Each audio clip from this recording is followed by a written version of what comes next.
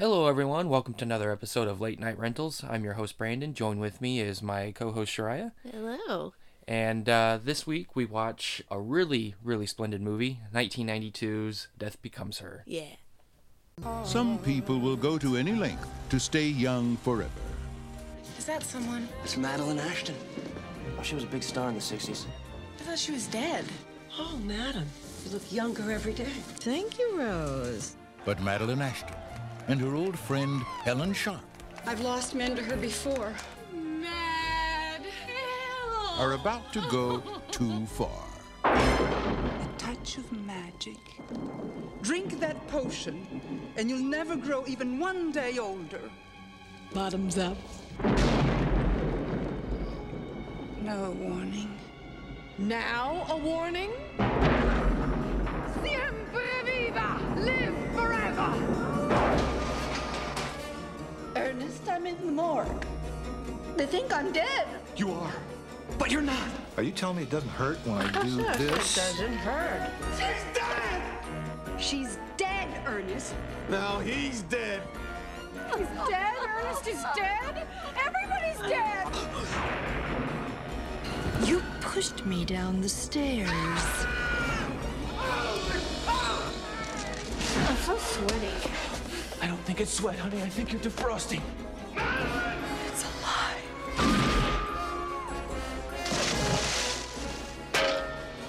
Universal Pictures presents Meryl Streep, Bruce Willis, It's a miracle! and Goldie Hawn. Look at me. I'm soaking wet. Death Becomes Her. I just have to make a telephone call. All right. Yeah. Death Becomes Her.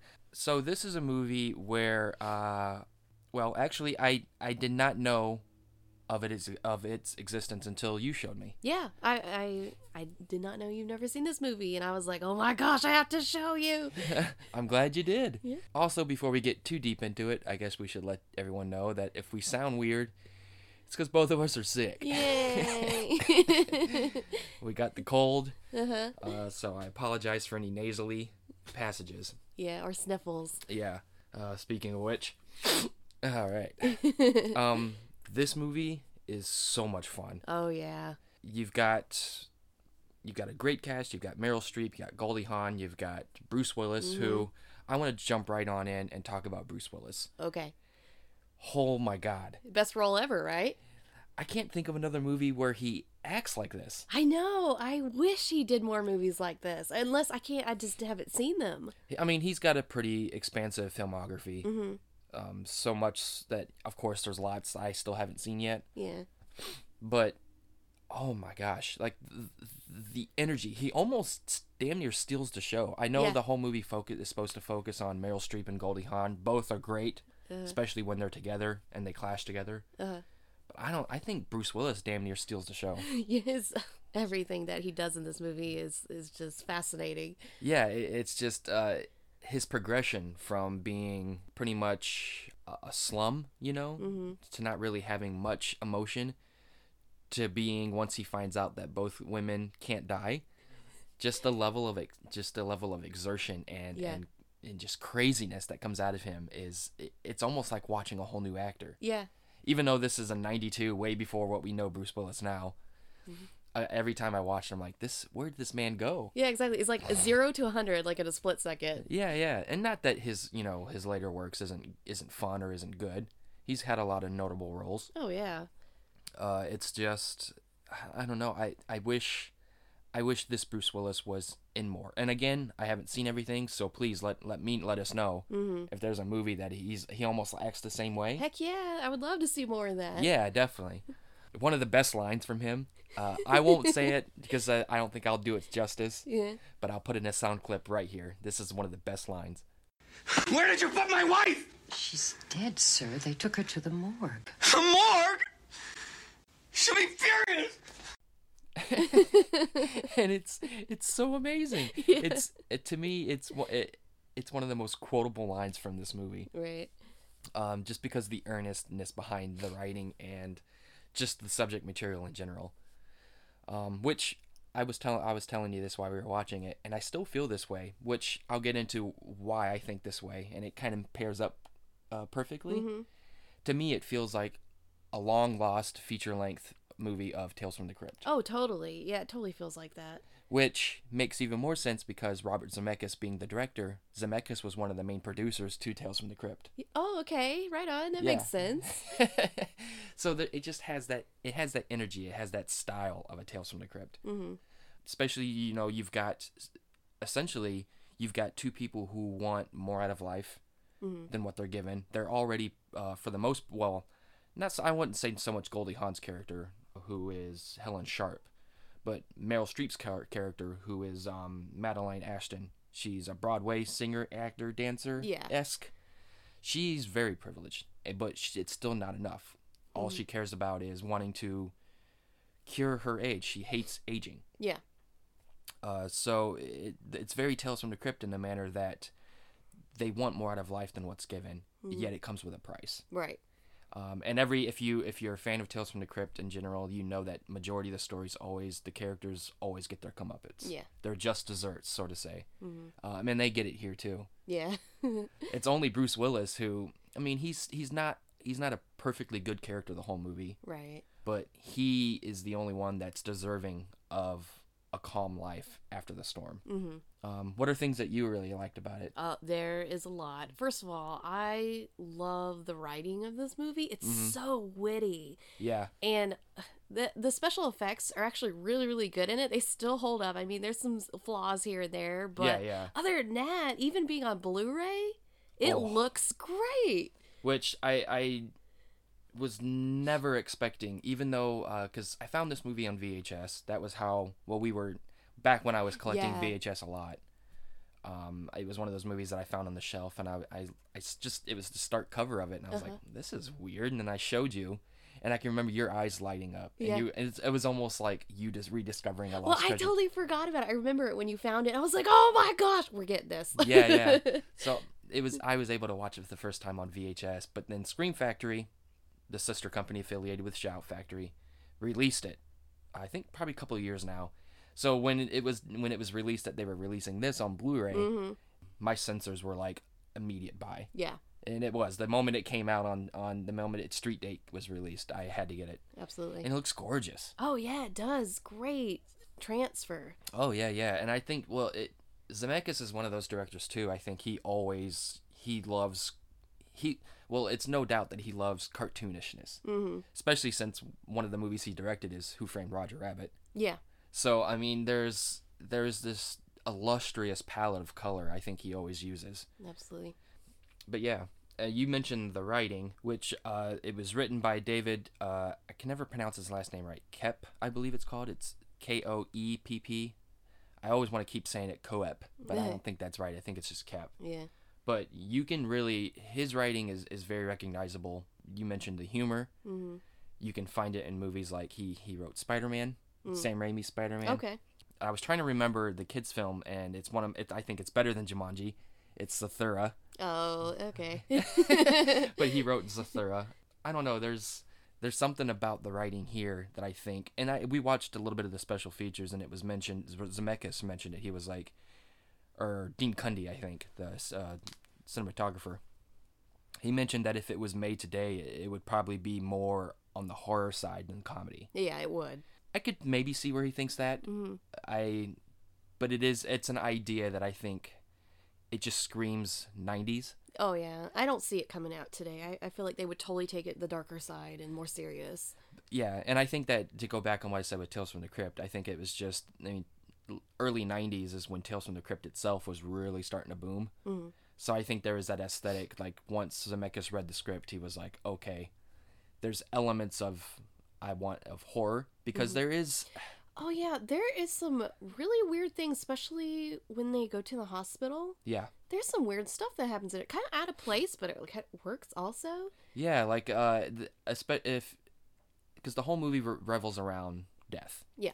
And, so there's a moment where Meryl Streep, after she initially dies and gets taken, the line that you heard previously with Bruce Willis. Yeah. The morgue! But before Bruce Willis gets to the morgue, there's a shot of 3 nuns that just appear to be floating. Yeah, they just kind of glide across past him. Yeah, and it's the only time. I know this whole... I mean, you could look at the potion, and you can look at everything around it and realize that there's definitely a sense of mysticism behind it. But yet, for some reason, that scene just feels... It's out of place on a good way, though. Yeah, that's what I'm saying. Yeah. But it's just so eerie. Mm-hmm. And you never see their face because their heads are down and they're holding candles. And they're crying. And yeah. It's weird. And then you get to when Goldie Hawn, her character Helen Sharp, you get to a moment where Meryl Streep blows a hole in her. Mm-hmm. Then her eyes then. Oh, yeah. They put in these, crystal blue contacts. Yeah. I always remember that moment. It is creepy the way she just stares and doesn't blink with those crystal blue eyes. Yeah. It's really creepy. I like that a lot. I do too. I think there is, and not I don't want to keep bashing movies of the day, but there's, I think, more ideas, especially like this, aren't given enough treatment today. Yeah. You don't see a lot of, unless it's indie. The indie level today is what's getting a lot of attention, and rightfully so. They're doing a lot of cool things, like Studio A24 being one of them. I praise a lot. But this was a huge studio budget movie. Made money. Oh, yeah, it did. Made good money.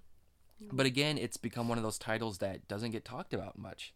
No. It's one of those that just got left behind in the 90s, unless you're a big movie fan, or if someone brings it up. Well, hell, like I said, I didn't even know this movie was around until I picked it up. Yeah. It was just one of those weird things. I don't know. When I was younger, my mom and I, we used to rent movies every Friday. Yeah. And she brought this to me, and she says, "Oh, you're going to like this one a lot." And I fell in love with it. It was one of my favorite movies growing up. Yeah. And the effects, I think Blu-ray, the effects are great. Mm-hmm. But I think Blu-ray does enhance some of the effects to a point where you can see where the digital blending is made. Especially when her head is twisted around. That was a little sloppy, but it probably looked better, darker, and grainier on the VHS. Oh, yeah. On the VHS. On the VHS. them VHSs and Betamaxes. Yeah. Laser discs. All that good stuff. But yeah, I agree. But you can kind of see where close up on some of the effects, they went a little prosthetic. Mm-hmm. But for the most part, it was a lot of digital marrying. Mm-hmm. I kind of wish it was more practicality involved, just because I think it would have helped out some of those effects now, especially in an HD format. Oh, right on. But I don't know. I still think they look good. Absolutely. They're a joy to watch. Mm-hmm. And it only helps that Meryl Streep and Goldie Hawn are so well together. Oh, yeah. They work very well together. Yeah. I mean, it's that sensibility, though, because the whole movie, you can clearly tell it's, I don't want to say making fun of Beverly Hills or the Hollywood lifestyle, but it's definitely poking fun, or at least highlighting how weird it is. How it can be a different life out there, especially what people out there want to do to their bodies because they want to continue working. They want to continue being in the spotlight. Exactly. Much like Meryl Streep's character. She's so afraid of just losing what she had. Right. So I think that's another aspect this movie does. It's, especially since Meryl Streep and Goldie Hawn are those, especially now, or even in the 90s, they were starting to cross over into that path of being like, well, we were actors of the past.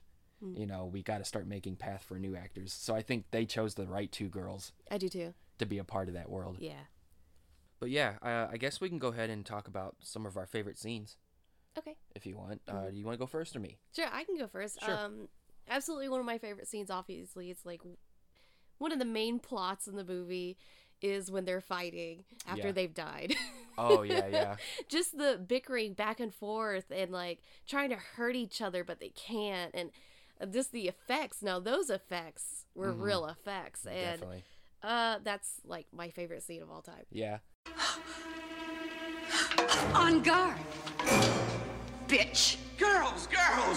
Let's just calm down. I'm sure we can settle this peacefully and... What? You should learn not to compete with me. I always win. Ha! Ha! You may have always won, but you never played fair. Oh! I don't care how I played. I won! I'll just be upstairs. Yeah, that's because you can raise your legs higher and wider than anyone. Hey, better! Look at you now. One of mine is the plotting before Meryl Streep. This is while Meryl Streep is getting the potion. She hasn't come home yet. So Goldie Hawn is with Bruce Willis, and they're plotting out how to get rid of Madeline. Oh yeah. And I don't know, just how it's filmed. I have a huge appreciation of that, where other shots were taken to what a character is discussing. Were taken to the actual events being done in their minds. You know what I'm saying? Yeah, actually, because they did in slow-mo, and she was talking about it as it went through the scenes. Yeah, it's really good.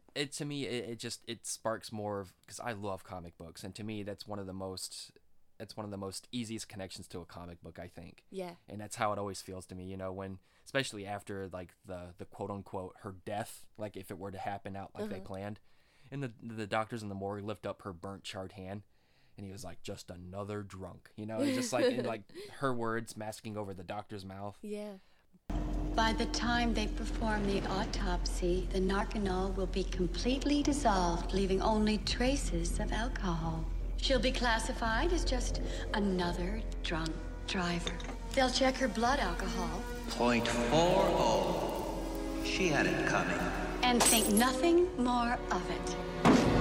The case is closed. Madeline is dead. To me, I love shit like that. I do too. And then, of course, I like how the whole... Here's where I think I wish they would have played around more, this scene. The party where they're... the woman who's... I don't want to say she's a witch, but sorceress, or it's pretty much who has in control of the potion. Right. I keep wanting to say Leslie. Is that her name? Or Lisa? It was weird how they were saying it. Oh, I don't remember. The one who pretty much, ooh la la, dresses her pretty scantily. Get a good view of her butt, too. The 71-year-old. Yeah. I think it's Leslie. Or Lisa, or I can't remember. But anyway, the whole ending, the conclusion part, where they're at the party, and Goldie Hawn and Meryl Streep trying to force Bruce Willis to take the potion as well. Because Bruce Willis is the only one, because he's a surgeon. Yeah. And one of the things now is, like, he used to be a really famous plastic surgeon, but he's become so miserable in his life that now the only patients he works on are funeral attendants, like people who need to get made up, look well for a funeral. Yeah. So Goldie Hawn and Meryl Streep, once they realize that they're dead, the body starts to deform. Yeah, and they still decaying live. and healing. And they still very much live, but their body needs repair, and they need Bruce Willis to stay, pretty much have an extended life as well, so he can always be there to fix them. Right. He understands the madness behind that. He realizes, he's like, oh my God, if I'm stuck with these two for life. So that whole party scene where we see, you start having this, there's a little world built within this world, and it's when you start realizing that Elvis is still alive, that he's taken the potion. Yeah, James Dean. Yeah, there's like a little Monroe. shot. Yeah, I saw there was like a Marilyn Monroe. There's a quick shot of James Dean when Willis escapes with his car. Yeah. So I wish we would have explored that more. It would have been funny. I mean, you get the gist and idea that Hollywood never, essentially dies. Right. You get the whole conspiracy of like, did that actor really die? Yeah. Or were they just tired of everything? And they just fake their death. Right. So I love the whole resolution scene as well. Mm-hmm. I kind of wish, though, it would have been cool. This probably would have taken the movie out of its... It probably would have taken the movie in a different direction, but the sorceress, I'm just going to call her like sorceress of Leslie, who, I'm probably saying her name so wrong, but the woman who has the potion, it would have been cool to see like maybe her true form. Maybe something happened. Oh, like if she was a witch or something? Yeah, like if something happened, because she's obviously, well, I don't want to say the villain. It would have been cool to see maybe like her facade rot away and maybe see who she really was. Just really mad that Bruce Willis, because who's to say how many people have denied the potion? Oh, yeah. You know what I'm saying? So what if denying the potion angers her? Yeah. And if you destroy it, if there's some kind of thing that destroys and it like reveals her true facade, her true image, I think that would have been cool to see. Right on. You just want more of the world. Yeah, essentially. Yeah. Because it does feel, as wacky and as fun as it is, for some reason it still feels contained. And I don't feel like it, to me it feels like it doesn't reach a level of zaniness that it could. Okay. It's like one step. But if there was like 5 steps, okay? And the 6th step is where you get really, really, really fucking wacky. This movie seems to always just stay at step 5. is just below the zaniness I think it could have been. Right on. But it doesn't detract from how I feel about the movie overall. Nah. Absolutely not.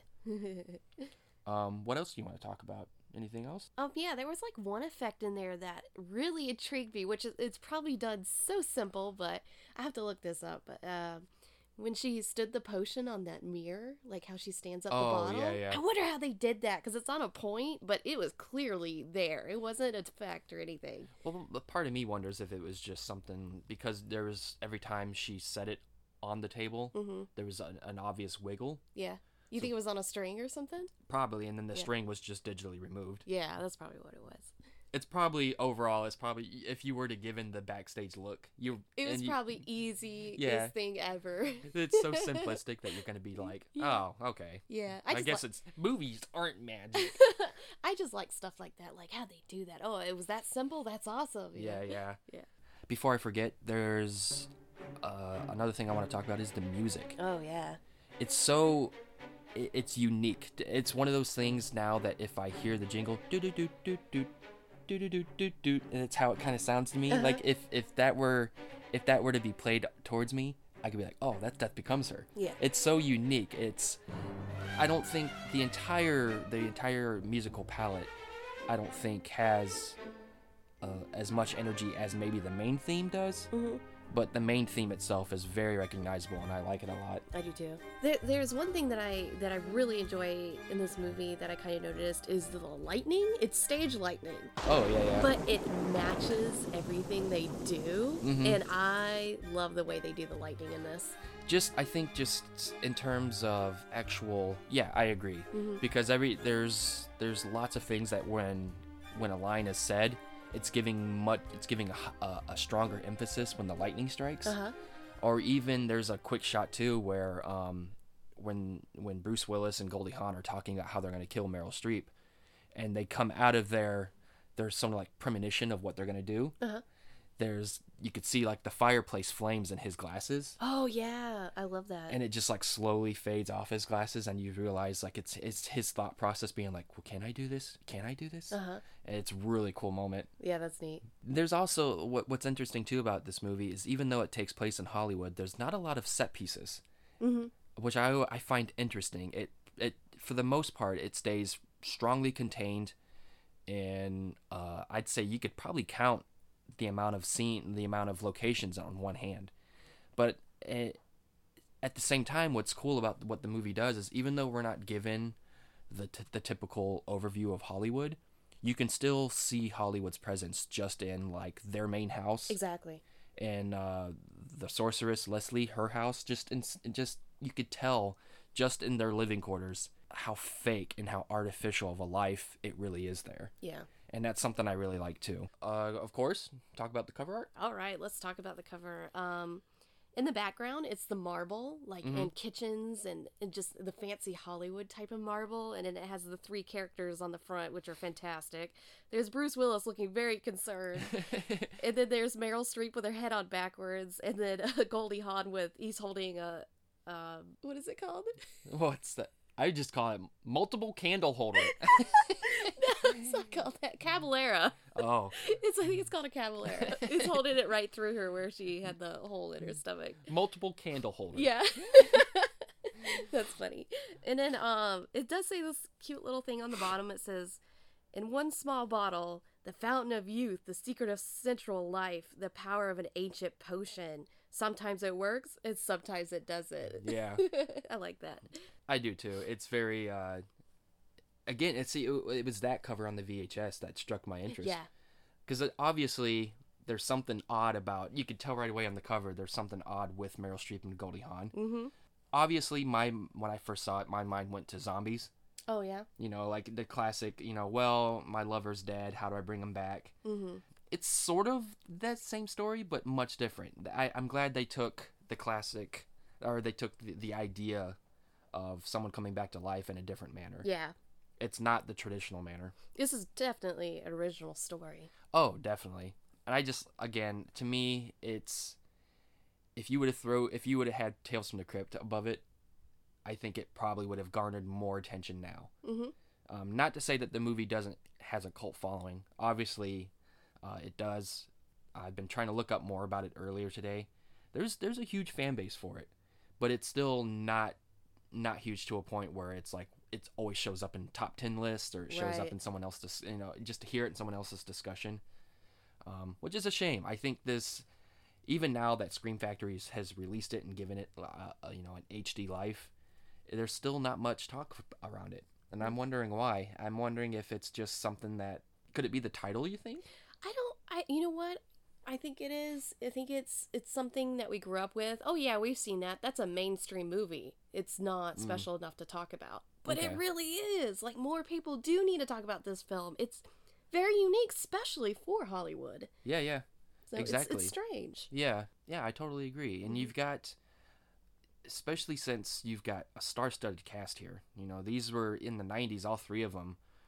Goldie Hawn, Meryl Streep, Bruce Willis, they were all really starting to find their stride in the 90s. More so like in the mid to late 80s, but into the 90s is when they were A-listers. Yeah, exactly. And to have A-listers in a wacky and absurd idea like this, which rarely happens. I know, and it's just a sign, it's just a product of the time too as well.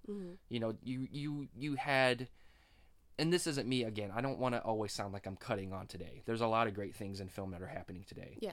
But it goes without saying, especially in the 80s and 90s, you had a little bit more freedom. There was a little bit more freedom, and you could take more, studios took more chances on ideas. Yeah. So yeah, I think that's all I really have to say about it, pretty much. I love the hell out of it. I do too. It's, it goes both ways for me. It could be a movie I could put on in the background and enjoy just for the noise. Or if I'm really in the mood to just sit down and watch it, I can do that as well. Right. Any last words on it? Nope. I just, this is one of my Watch it. Watch it. Rent it. Definitely watch it. On a scale of yes to no, what do you give this? What do you think I give it? I'm going to say double yes. Oh, yeah. Hell yeah, man. So yeah, that's going to be the show for the week. Sorry if we sound nasally. It's just one of those common colds. Yeah. We both got it. But we will return next week, hopefully with a clear nasal passage. But yeah, you can find me on Facebook at Brandon M. Salkiel, Salkil. You can find me on Twitter at bsalkiel1990.